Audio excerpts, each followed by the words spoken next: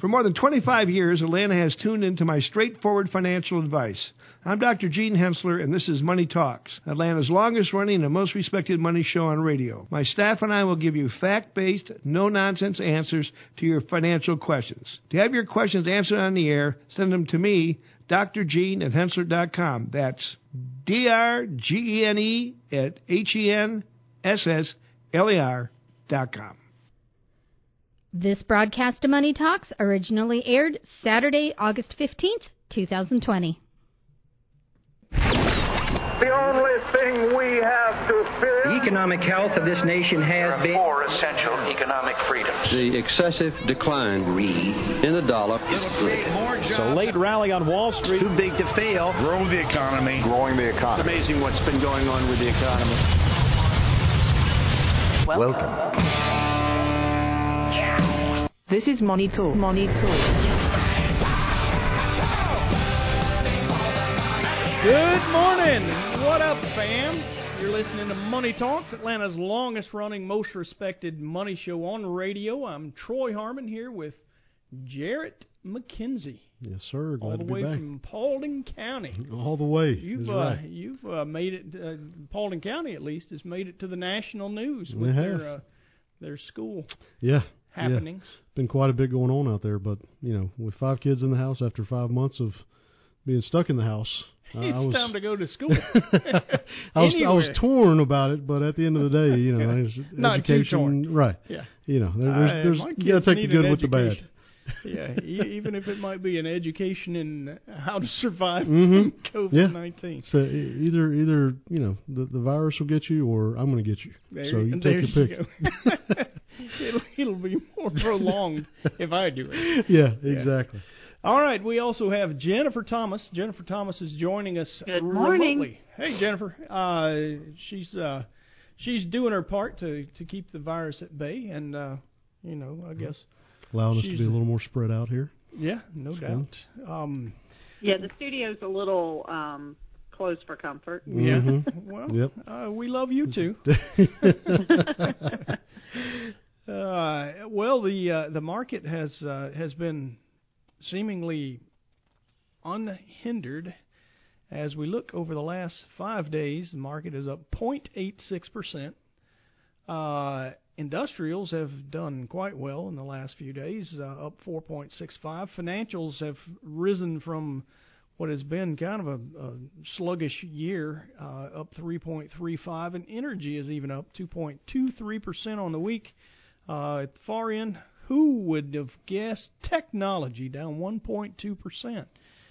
What's happening? Jared, I thought that worked every time. Yeah, maybe it's finally starting to cool off a little bit after just this ridiculous run it's been on. Yeah, after that precipitous decline over the last 5 days, it's only up year-to-date 25.48%. Technology is knocking the cover off the ball from that measure. Yeah. The market overall is positive. We're up 5.75%, so 5.74. Consumer discretionaries are up 21.36. Energy, as I mentioned, rallied on the week, up 2.23, but it's still down for the year, 35.34%. Ouch. Wow. Yeah, that's a kick in the shorts. And if you look a little more granular in energy, which I do more often than I care to recall lately, it's the drillers and equipment providers for actually drilling that have suffered the most within the energy sector. So it seems like the refiners are coming back online a little stronger, and I think most of what we saw last quarter, where we saw really it's just been in the last couple of weeks, where earnings were reported. They were saying second fiscal quarter 2020, capacity utilization about 75%. They're expecting it to get maybe to 80 or 85 in the third quarter, but a lot of that depends on whether or not we get traffic back and everything else. Now, I know a couple of weeks ago we had Roger Tutterow on here, and one of the things he said, I mean, if you really want to try to see the silver lining in this cloud, At least you're not sitting on 285 for an hour and a half a day. That's true. It has certainly helped the traffic situation here in Atlanta. Looking at the 12-month returns, S&P 500 is up 17.65% in the last 12 months. That is hard to believe. Technology's only up 46% as a sector by itself. If by the S&P you mean a few companies, then it's being driven. It's being driven without a doubt. By many large companies. Now, we talk about various indices that we measure the market by. It seems more reasonable to measure market returns by the S&P 500 because it is about, these are market cap weighted index. Right. Whereas the Dow is a price weighted index. So basically the Dow would be the equivalent of buying one of each of 30 individual companies. And yes, it's only 30. And the one with the biggest price would have the biggest weight in the index. Right. In this case, it's more of an economic measure where the S&P 500 weights their portfolio of 500 companies. They are the largest, most liquid companies, but they tend to show a bit more of an economic impact because it's the biggest companies having the most weight. So, companies like Amazon or Apple, it's over $1 trillion in market cap. Have the biggest impact, and when they do well. Yeah, well, that's what I've had to tell a lot of clients lately. You got to understand that as they, being as large as they are and doing as well as they have, as they continue to do that, they're becoming a larger part of that index. Right. And so, it's driving it even, or accelerating it even more with what the S&P is doing. But you got to understand there's downside to that.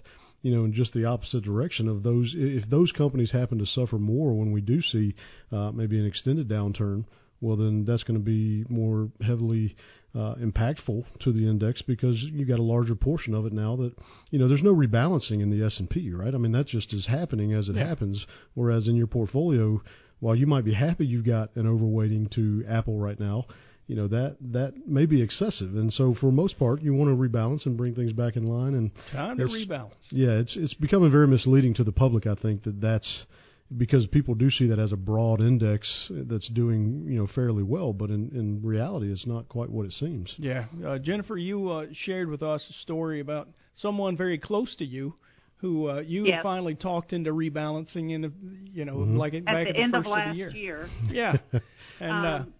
How'd it's that go? Someone who is a close relative of mine that has a substantial amount of Apple stock, more than you would recommend. We say that we never want you to have more than 10% of one stock in your portfolio, and we prefer it not to be more than 5%. Well, I would venture to say it was probably 90% of this person's portfolio. Yeah. That's no portfolio. And, that's what you call an overweight.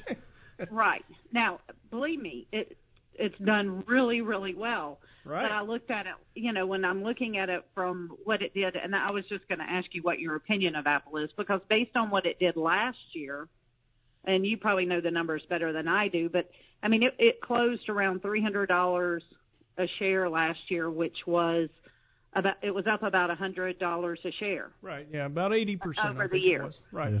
And 88, so I told this person in my family, you need to get out of, sell, if you're not willing to, cut it back to where it should be, sell 25%. Sure. Sell 25% at the end of the year, sell 25% at the beginning of the year, take that gain off the table, and spread it over 2 tax years, and then we can talk about it at the, beginning of next year. Well, now here we are, and what I shared with you is I'm looking pretty dumb right now because it's at $450-something a share. Right. Yeah. Well, and they're about to have a 4-for-1 split. Mm-hmm. Right. There's a lot going on with the company, and it's technology that hasn't.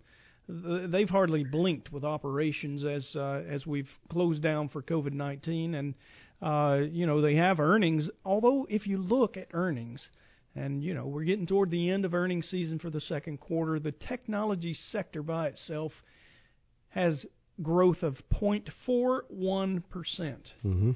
while technology is up over 25. I mean, it's hard to justify. Now, the overall S&P 500 has lost 9.3% in earnings relative to second quarter of 2019. So this is all relative to same quarter previous year. But, it's still, does that justify being up 25%? No, there's got to be a reckoning at some point. I mean, I'm not comparing it directly to the dot-com era, but this is a very similar thing that we were seeing then, is that you have this unjustified spread between what the stock price is doing and what the earnings are doing. Right. And it just keeps getting worse and worse. Yeah. I can tell you exactly why it is up, just so you know. It's because I recommended my relative. That's a great point. Yeah, that's always how it goes. The market is often called the great humiliator, and you got bit most recently. Hey, it happens to me all the time, Jennifer. You can thank me. There you go. Well, I will say that we still recommend Apple stocks. Apple stock to our clients. It's a great company. They do provide us with items that we absolutely love and feel like we can't live without these days. And the $100 billion on their balance sheet doesn't hurt either. Yeah, well, I mean, they have options if they would like to take them. A little flexibility there. Yeah, and I like I say, I still recommend buying Apple, but I more than anything recommend, as Jarrett already mentioned, why don't you rebalance your portfolio and let's get some exposure to some of the things that have not been quite so robust lately. Excessive. Yeah. All right, well, we're going to take a real quick break. When we come back, we got a Dog of the Week. Stick around. You're listening to Money Talks. First things first, I'ma say all the words inside my head. I'm fired up and tired of the way that things have been. Oh, ooh, the way that things have been. Oh, ooh. Okay. You ain't nothing but a hound dog. This is the Dog. The Dog of the Week.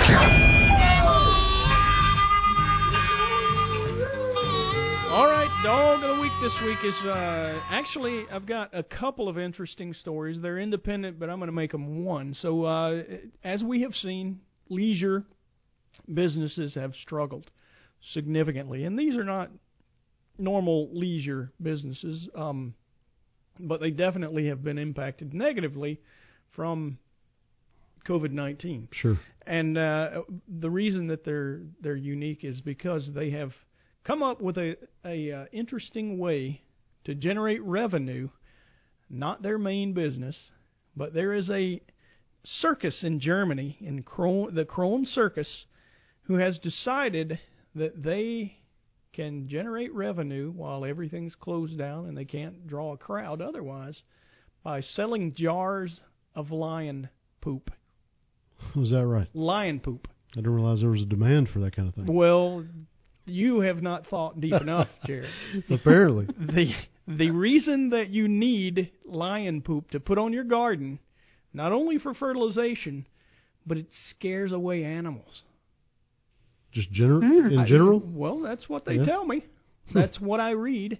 So, I mean, if there's a lion in the yard, you think your dog's going to be as comfortable and stay out there and you call him and he doesn't show back up? Yeah, I guess not. Yeah. That would... I guess it keeps the deer away from eating what your they're garden. Yeah, they say that it'll keep rodents and basically they're saying that it'll keep everything away. But could you imagine? Keep me away.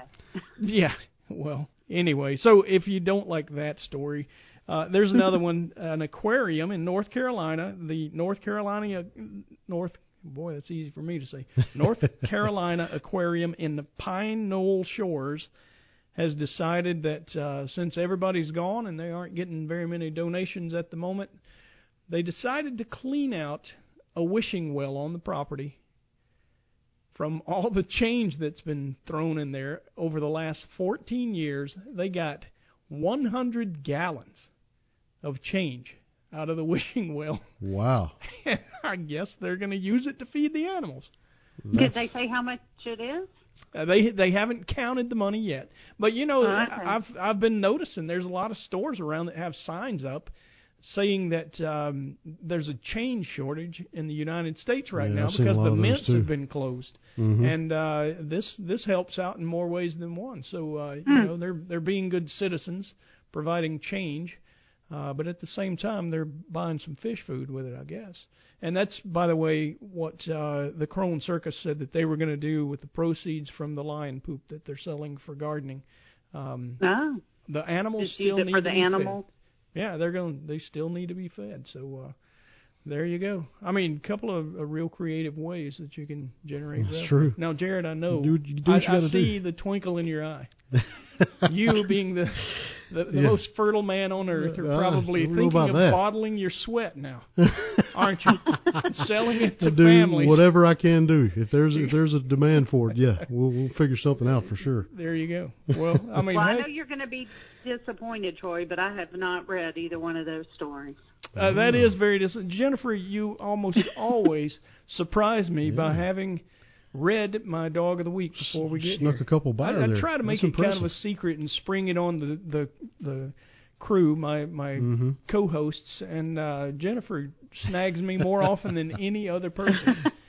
So I even stumped Jennifer today. I must have been on I must have not been reading the obscure news. I swear, I think you have an app that must just turn it up. But, it's kind of a fun part of my preparation every week that I get to go out. And, you know, in times past, I've had the interns, they'll provide me with 5 or 6 stories, and I'd pick one. Lately, I've been kind of on my own. I only have a single intern at the moment and have to work. Yeah. Believe that or not. Imagine that. Yeah, that's well, that's at least fun work. Yeah. It is, yeah. It's fun siphoning through the stories, and some of the ones that I don't read in my mind are just as funny as the ones that I present. But there's no shortage of interesting news like that these days, man. I'm sure as you type that stuff in, you get just incredible amount of results. Yeah, most of the time there's an alligator on the loose almost every week. There was even one found in Utah. There's almost always an alligator on the loose, and this week it's usually an alligator and a python, but this week there was a monitor lizard that got loose from somebody's, cage, and it was roaming the neighborhood. And he was having to make sure that the neighbors knew that there's a lizard on the loose. Please call me before you go grab the hoe, I guess is probably the point of that. But anyway, so enough fun for the moment. We do have a situation that we want to talk about, and believe it or not, we are a financial show, so why in the world not do some of that? There you go. We got a person who is Murray, and they're divorced at 55 years old. Murray suffered some health issues when he was 49, which forced him to retire early.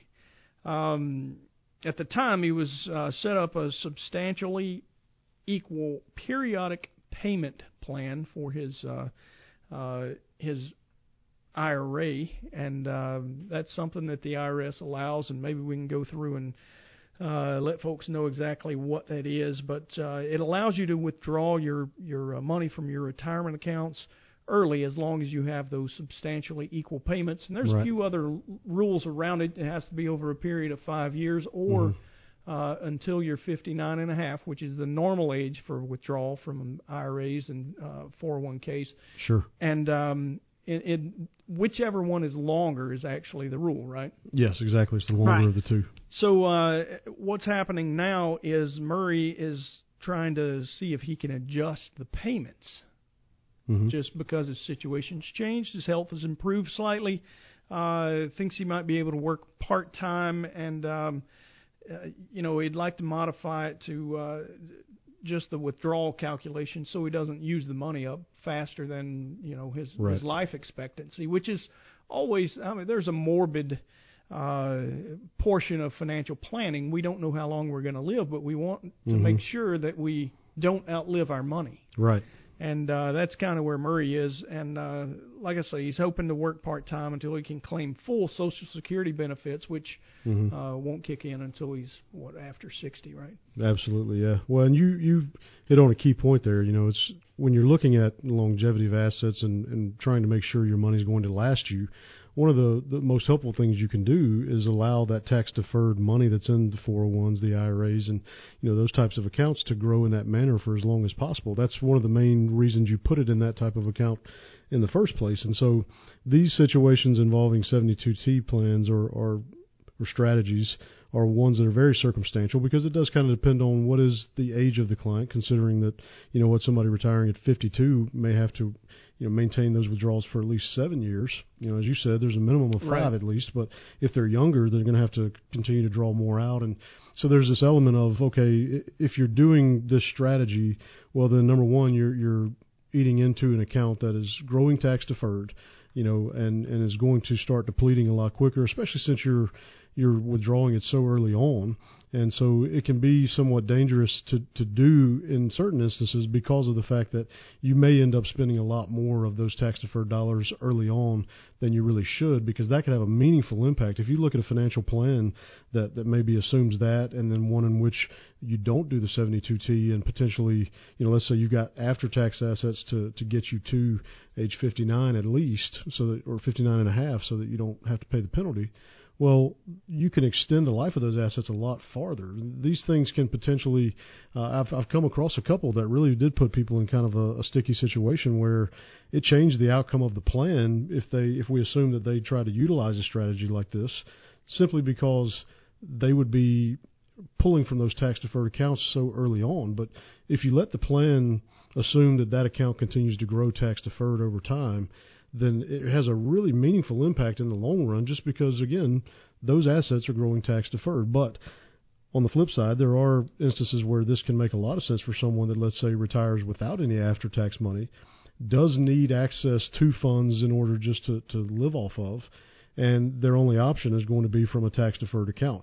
This is a consideration that would help you avoid potentially incurring a penalty when you're retired, and you would otherwise incur it if it weren't for a 72T payment plan. And so in Murray's case, he does have the option to potentially modify it. There are some rules around how it can be modified, to what extent it can be modified, and then depending on the situation, are there going to be tax implications or potentially penalties associated with that. And so I think we can talk a little bit more about that in our next segment. But again, the point I wanted to make here is that these are very, very circumstantial. You cannot look at a 72T strategy and say this is good across the board for anyone. It is going to be very dependent upon that person's age and whether or not they've got the after-tax assets, sure. things of that nature. So yeah, it would be interesting to see just when these strategies make sense, and maybe we can talk about that when we come back. Yeah, sounds like a plan. All right, sounds great. Stick around. You're listening to Money Talks, and we'll come back with some answers to those financial questions.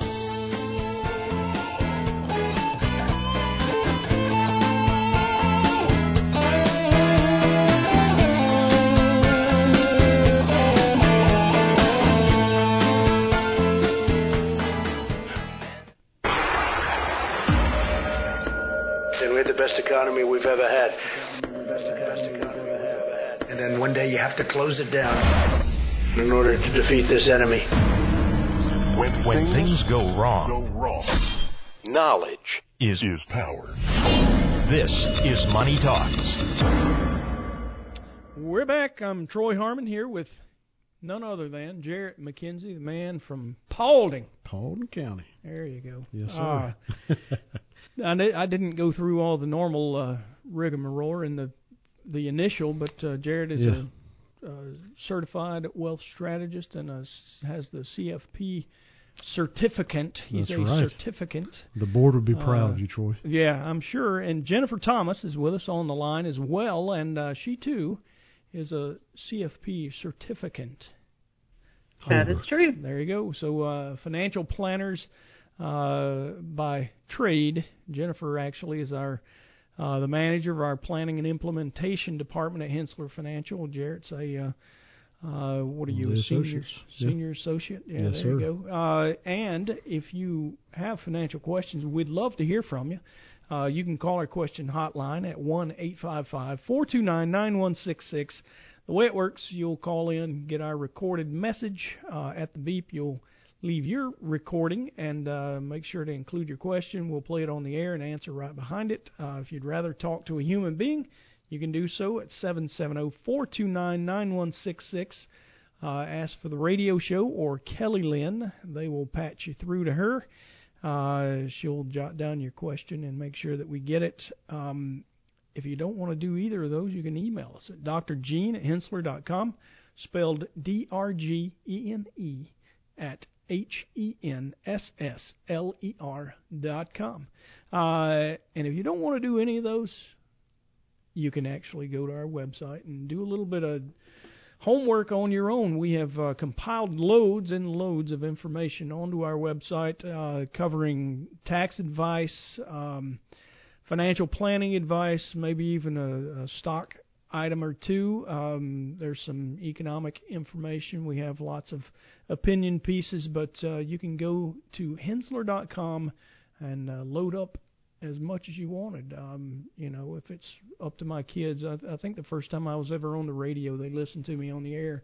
They were like 5 or 6 at the time, and they said, I said, well, what'd you think? Boring. I don't think so. Yeah, what is this radio thing that you're talking about? There you go. My kids could probably put themselves to sleep just, reading some of the stuff we put out. But hey, I'm sure you listeners are not like that. Before the break, we were talking about a situation wherein Murray, who is 55, began taking substantially equal payments from his IRA due to some health concerns, and now Murray is wanting to see if he can make changes to that. We wanted to go over a few reasons why a strategy like this might actually work, but in Murray's case, he really didn't seem to have any other choice, had no taxable accounts, so basically he was left with this IRA. He wanted to get to the money, and since the age that you can do that legally without penalty is normally 59 and a half, he enacted this rule that the IRS actually allows to let you take those payments. Now, the rules around it, you got to take those substantially equal payments over a 5-year span or until you're 59 and a half, whichever is longer. Correct. So, Jennifer, I think you had some commentary as to why we might do this, and Jarrett, I'll let both of you just have at it. Sure. Sure. One of the things that I, mentioned, while it is possible that you are allowed a one-time change, which he could do to the required minimum distribution. One of my concerns with that is that once you change it that one time to the required minimum distribution, you cannot change it again. So I don't know what his particular health situation was before, but if there's a chance that could come back, and then he might not be able to continue the part-time job, and he would need more from his IRA before he turned before he turned 59 and a half, then it might be a case where he might want to continue pulling the amount that he's pulling now. And then if he's not using it, he can certainly save it and, pack it away so that it's there when he does need it.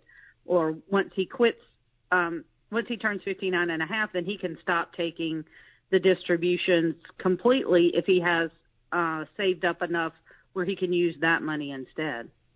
All right. So it's still not – you would still say maybe he ought to rethink before he goes and makes a major change, because it says his health has improved, but it doesn't really make it clear as to whether or not he's fully recovered from whatever ailment that he was dealing with. Well, I think if you're Murray going into the situation, before you really make a decision as to whether or not this is going to be the best course of action, putting that into a financial plan and seeing how that may affect the longevity of your assets otherwise, or the outcome of the plan, assuming that he has another option. Maybe he doesn't. In this case, we don't know exactly how much he's got in taxable assets, but generally speaking, you would want to incorporate that first, so that you can avoid taking from your IRA earlier than you really have to or need to.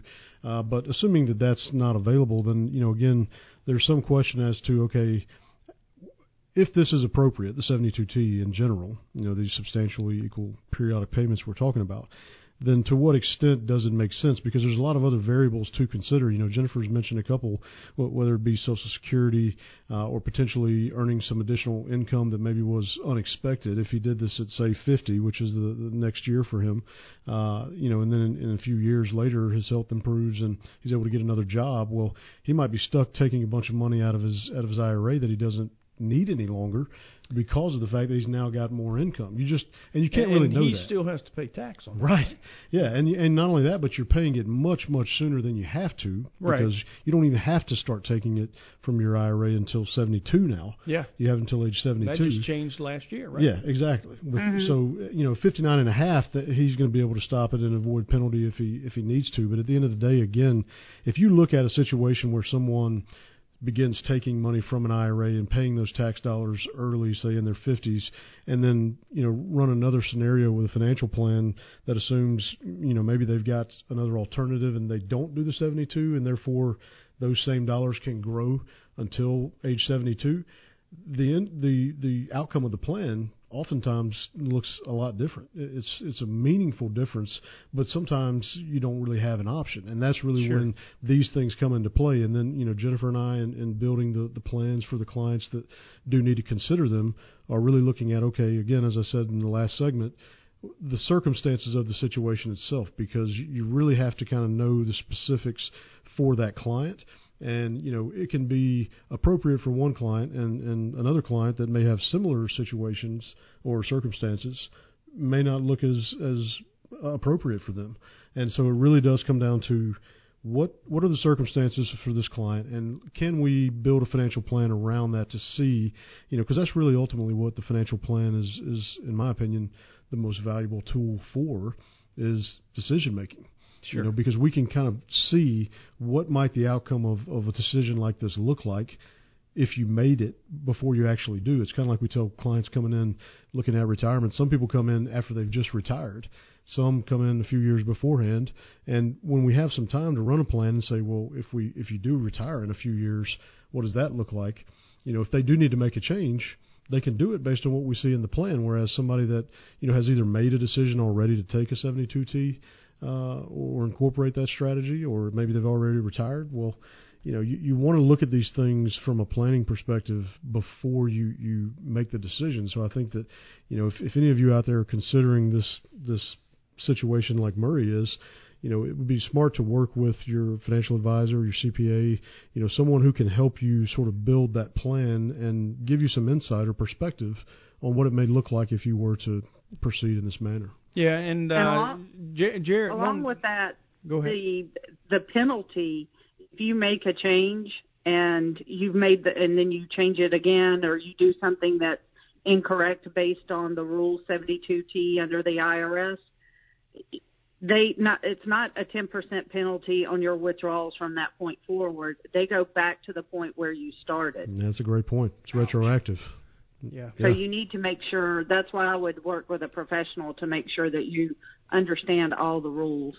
Yeah, exactly. So if you have a situation like this or want to talk about it and talk it through or get somebody to check your plan, you can contact us, 770-429-9166, Hensler Financial. You can ask for Jarrett or you can ask for Jennifer, and they can always help you, always willing to help. And there's some folks that actually have tried to use this for just to retire early, and it might make sense. But a couple of points you made, Jarrett. Number one, more options are better than fewer options. Right.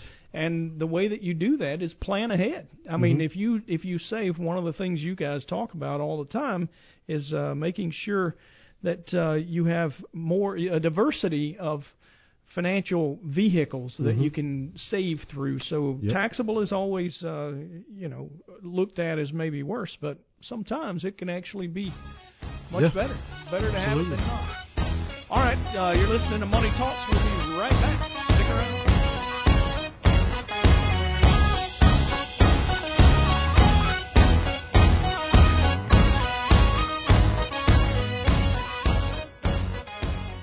Here we go. You're dialed into Money Talks. Money Talks.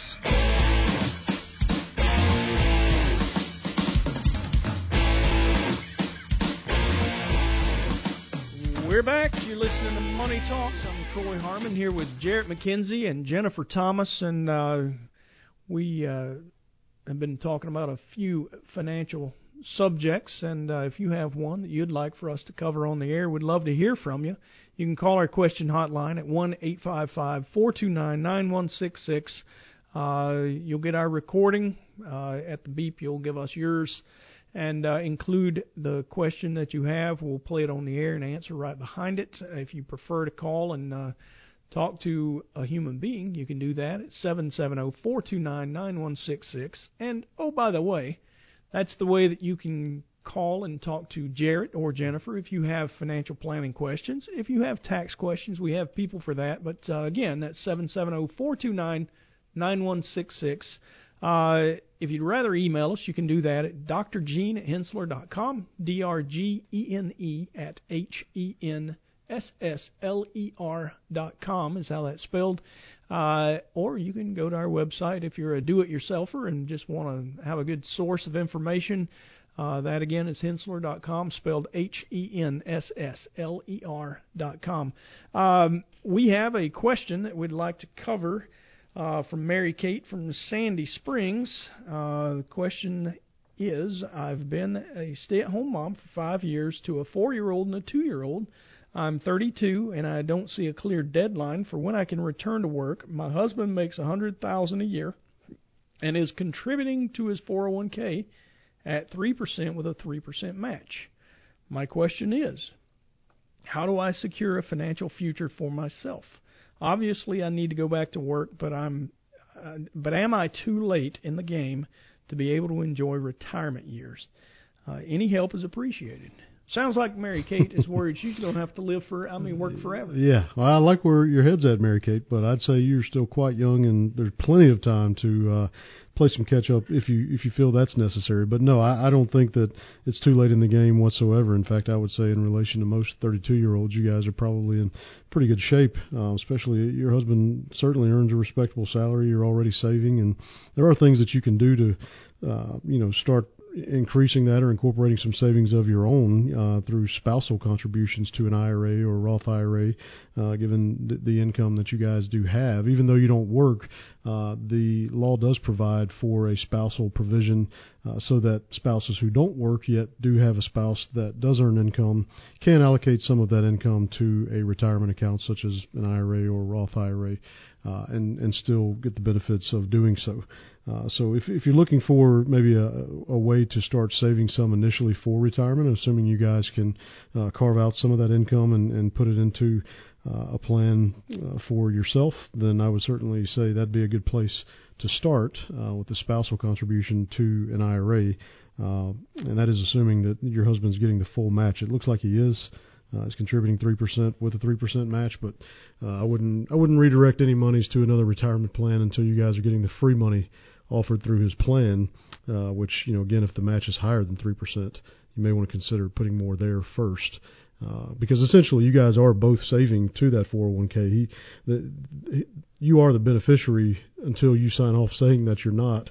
The ERISA laws do require that you provide signature for an account like that if you're not going to be the beneficiary. But the spouse is the default, right? Exactly. For employer-sponsored plans like that. It's not the case for an IRA, but any money that's going there, if there was any concerns about that money being in one person's name, when it comes to spouses, there's not as much of a concern when they are in the employer-sponsored accounts because of those ERISA laws that would require the non-working spouse's signature in order for the beneficiary to change. Yeah, it sounds like Mary Kate might have been listening last week when we talked about a husband and wife that had different ideas about what to do in retirement. But it's not uncommon, I assume, that Jarrett and Jennifer, I'll let you guys answer this, but to sit across the table from a couple who both want to have a little bit of their own assets in their own name. Oh, yeah.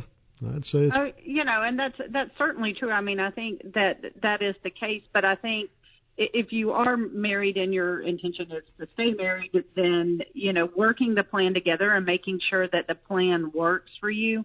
And, I just want to say I've been there at that age with, small children, and it's really hard to see what it's going to be like later on.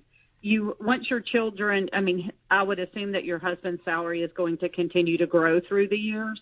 if you go back to work, then all of a sudden you have that extra income where you can start saving even more at that point. I would take a look, $100,000 and only saving personally $3,000 a year is not a significant amount of savings. So if together y'all can take a look at your expenses and where the money's going and see if there's a way to save more, because the younger you are, the better you're off you're going to be, if you start saving then. The compounding effect of the money growing from age 32 to 65 is a lot different than 50 to 65.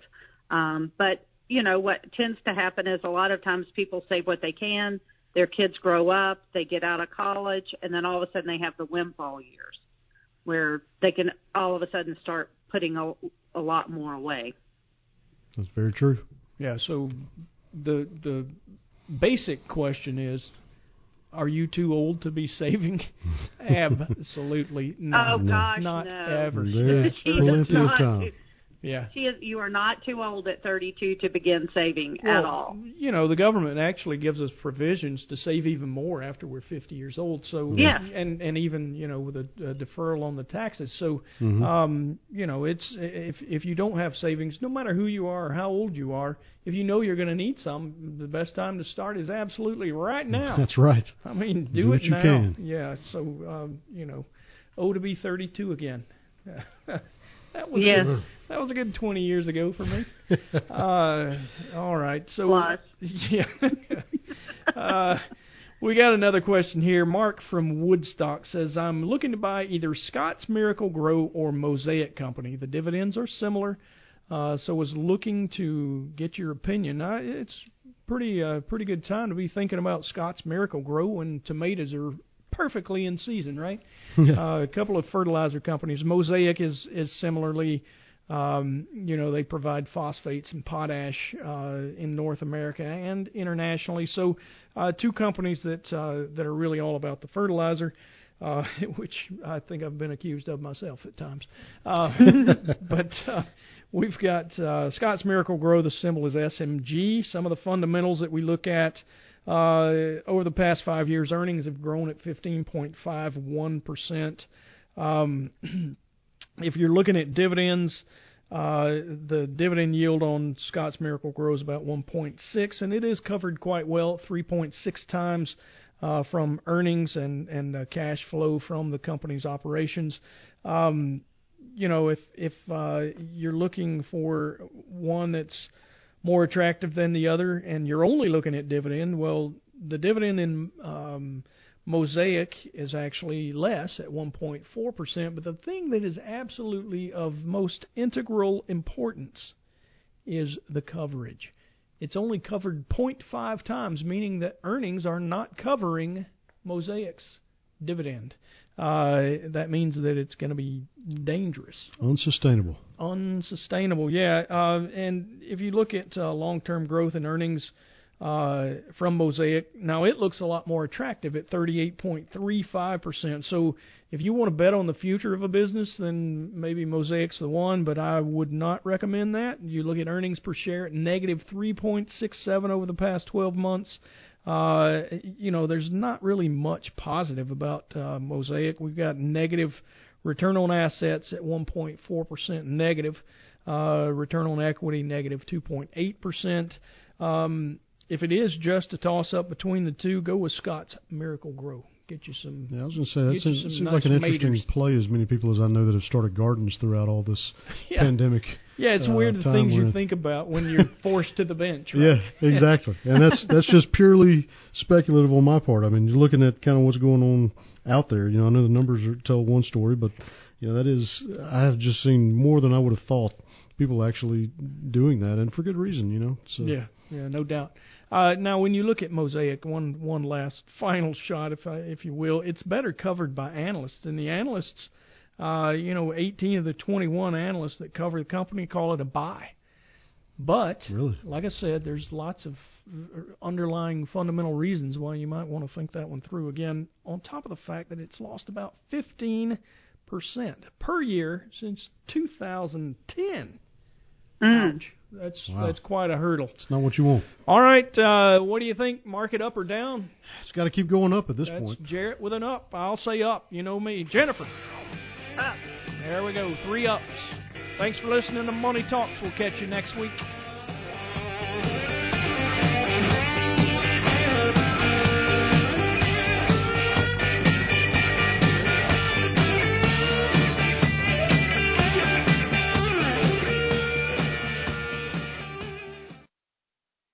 All material presented is from sources believed to be reliable and current, but accuracy cannot be guaranteed. The contents are intended for general information purposes only. Information provided should not be the sole basis in making any decision and is not intended to replace the advice of qualified professionals, such as tax consultants, insurance advisor, or attorney. Although this material is designed to provide accurate and authoritative information with respect to the subject matter, it may not apply in all situations. This is not to be construed as an offer to buy or sell any financial instruments. It is not our intention to state, indicate, or imply in any manner that current or past results are indicative of future profitability or expectations. Portfolio holdings discussed are subject to change. There is no guarantee that in the future these securities will be held in the Hensler accounts. As with all investments, there are associated inherent risks. Please obtain and review all financial material carefully before investing. Hensler is not licensed to offer or sell insurance products. This overview is not to be construed as an offer to purchase any insurance products.